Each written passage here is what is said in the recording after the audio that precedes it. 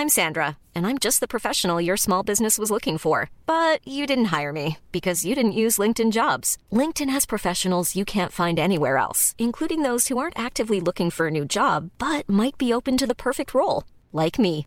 In a given month, over 70% of LinkedIn users don't visit other leading job sites. So if you're not looking on LinkedIn, you'll miss out on great candidates like Sandra. Start hiring professionals like a professional. Post your free job on linkedin.com/people today.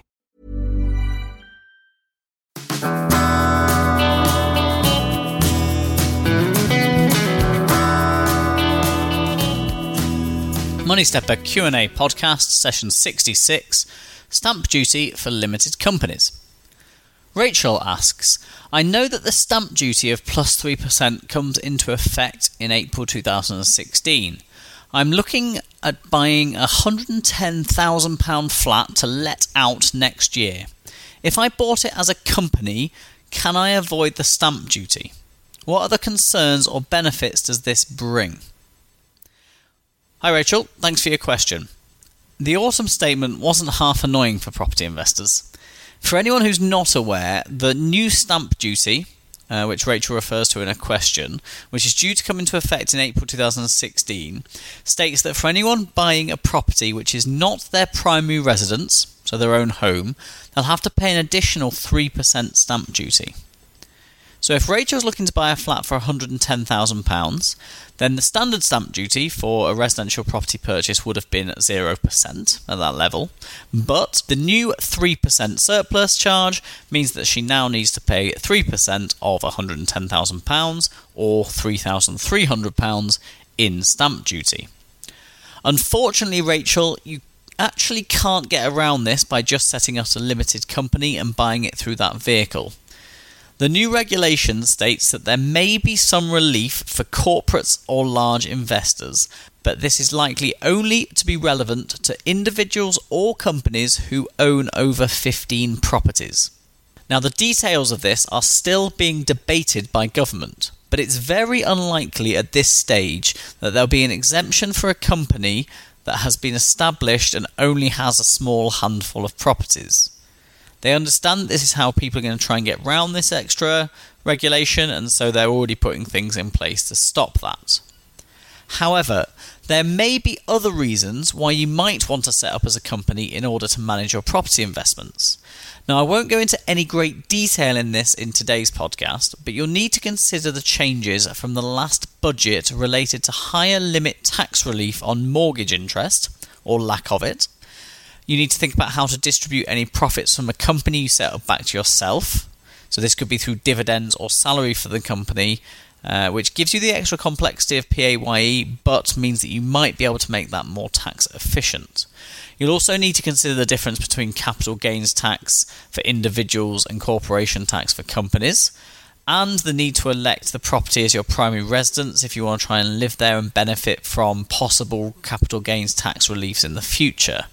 So there's plenty of other things to think about, and not just related to this stamp duty about whether a company might be better than owning this as an individual. But you'll also need to consider the disadvantages of owning a company, the difficulties of setting up a company.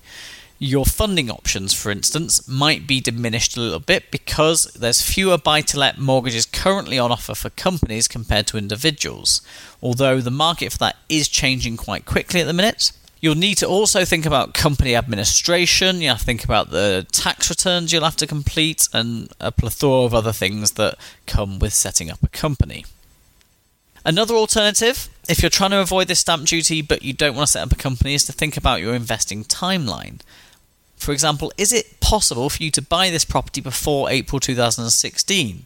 If it is, then that would mean that you wouldn't be liable to paying the stamp duty on the new purchase. For more information on the stamp duty and whether you want to set up as a company, I've added 2 links into the show notes, moneystepper.com/question66, to podcasts by Rob and Rob from the Property Hub, which cover managing your properties in a company and the new stamp duty changes. Now, often I refer to these guys because they're pretty good for an independent source of advice, and the 2 linked episodes of their podcast in there cover these 2 subjects, the subject of setting up a property in a company and the subject of new stamp duty changes pretty well. So I'd recommend you go and listen to them. But as a brief summary to your question, Rachel, unfortunately, no, you can't get round the new stamp duty changes just by setting up a limited company. Have a good weekend, everyone. Next week we come back with 3 questions. Someone asking for some advice on their pension, someone worried about fraudulent transactions on their credit card, and somebody asking about mortgages for the self-employed. So I'll see you next week for those 3 questions.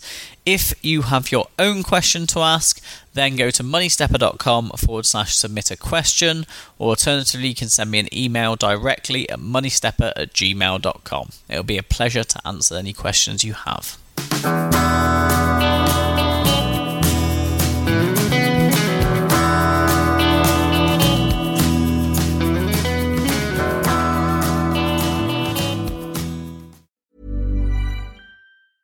Mom deserves the best, and there's no better place to shop for Mother's Day than Whole Foods Market. They're your destination for unbeatable savings, from premium gifts to show-stopping flowers and irresistible desserts. Start by saving 33% with Prime on all body care and candles. Then get a 15-stem bunch of tulips for just $9.99 each with Prime. Round out Mom's menu with festive rosé, irresistible berry chantilly cake, and more special treats. Come celebrate Mother's Day at Whole Foods Market.